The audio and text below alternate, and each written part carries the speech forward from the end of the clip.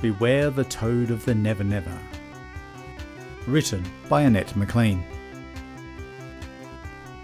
Read by Paul Danger McLean.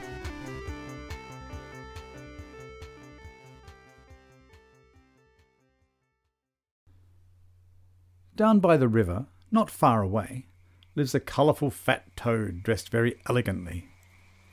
He claims he's a prince trapped in this life's form, and all he needs is a single kiss to make him reborn. Grace was a fair girl, all of 16. Her heart had been broken and depressed, she did seem. When walking down by the river, she heard a mesmerising song. She walked inquisitively to find out where it was from. Sitting on a rock was an impressive toad. "Help me, young mistress," his story began. "The wicked witch turned me this way. I'm really a man. I'm actually a prince in line for the rain. If I could steal just one kiss, I would be whole again." Grace thought about it long and hard. After the sorrow she had been through, would it be too bad? Her heart felt sorry, so she agreed to the kiss. And out popped the toad, pursing his lips.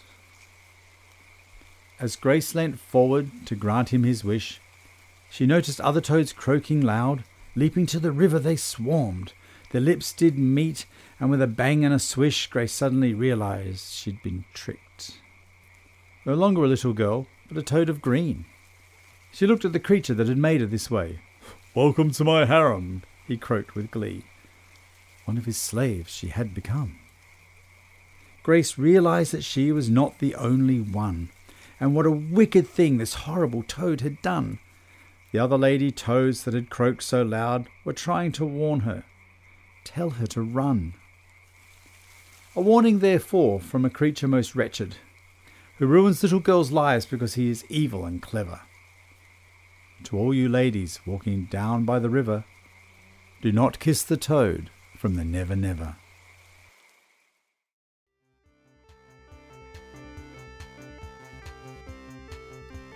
Copyright Crafty Lion Productions 2022.